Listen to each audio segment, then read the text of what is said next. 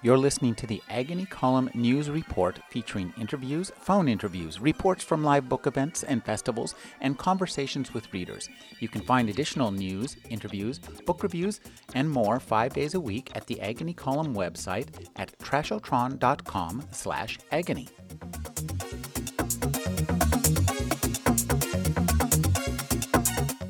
I'm speaking with Karen Joy Fowler. She's the author of Sarah Canary, Sister Noon, and the Jane Austen Book Club. Her latest collection of stories is What I Didn't See. She's also the editor of 80, Memories and Appreciations of Ursula K. Le Guin. Thank you for joining me, Karen.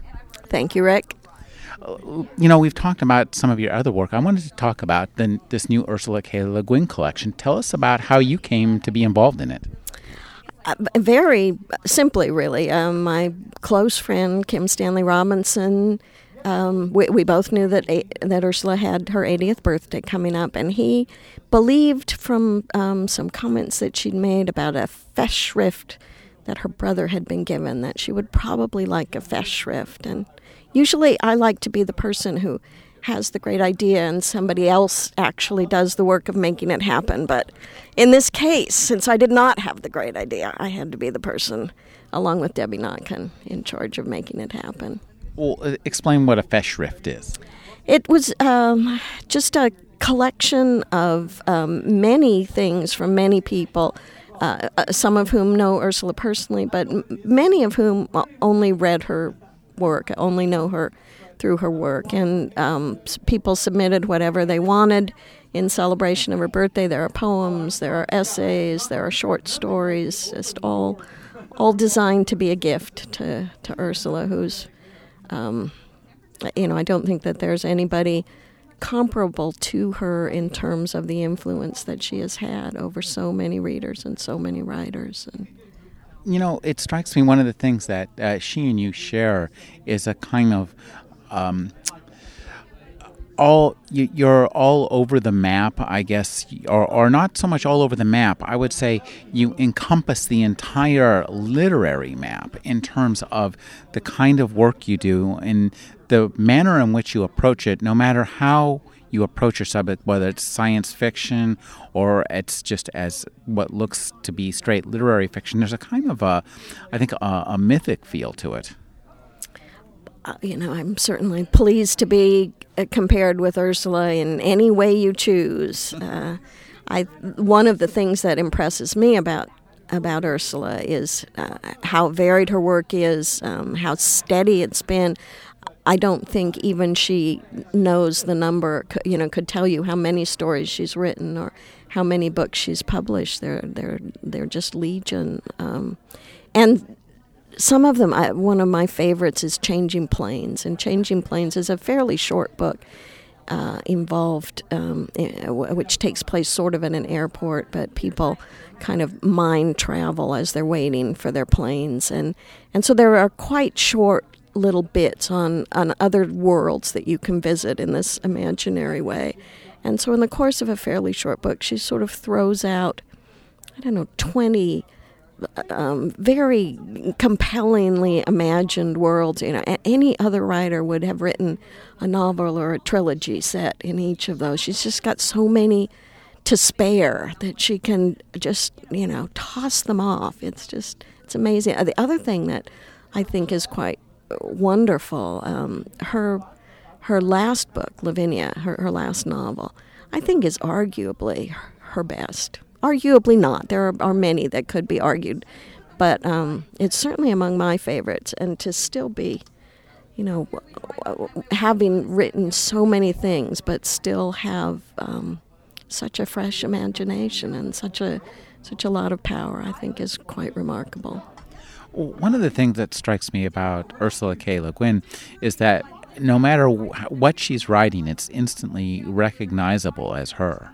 She has a very recognizable voice, I think, a very pared back one, very spare, and as you said, almost always evokes some sort of mythical resonances. I also love Angela Carter, who you and I talked about on an earlier occasion, And to me, they really represent opposite ends of the spectrum, where Angela Carter is all about tricks and lush language and very enjammed kind of narratives, and Ursula is very pared down and very beautiful.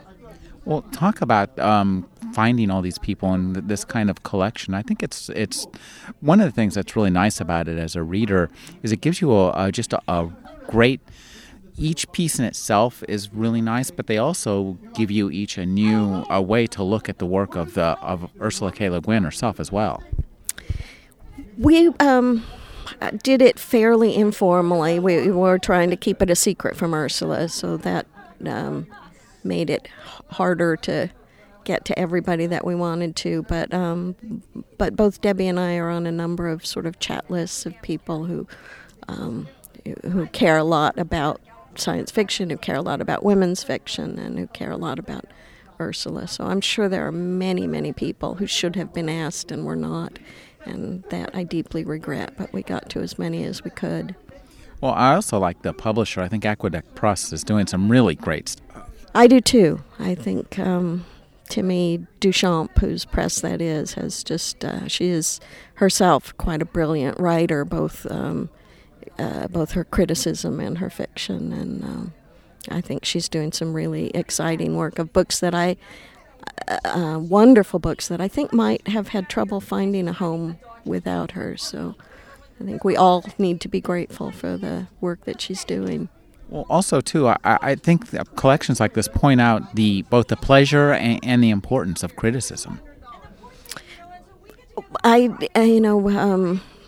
Again, as you and I said earlier, reading is always very collaborative, and I think certainly the collection on Ursula Le Guin includes people who are very scholarly and footnoting everything, but also people who read her at 13 and just want to talk about what that experience was like. And I love both kinds of responses, so that was great. Karen, tell us what you're working on now. I'm working on a novel that I have been in some way or another working on for several years. I think I wrote the first couple of sections of it, brief sections, maybe 20 to 30 pages, before the Jane Austen Book Club. I was trying to write this novel, and then I got an idea. Well, I got the idea for the Jane Austen Book Club, and it seemed like that needed to be done quickly, or somebody else was going to have the idea. And then I thought that I would go back to this book, but it has a chimp in it. And my editor, I had two ideas for books, and I talked to my editor, and she thought that the one without the chimp would follow the Jane Austen Book Club easier.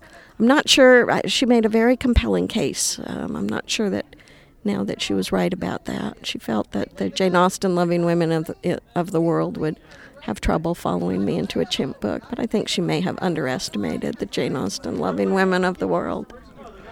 It's easy to underestimate the women of the world in any sense. Well, she did ask me if Jane Austen had ever put a chimp in one of her books, and I was forced to acknowledge that she had not, but she died very, very young. Who knows what she would have written had she lived longer. There might have been a chimp book. Well, I'm sure it would have been a very well-mannered chimp. Probably a very eligible chimp. I've been speaking with Karen Joy Fowler. Her new book is What I Didn't See. Thank you for joining me, Karen. Thank you, Rick.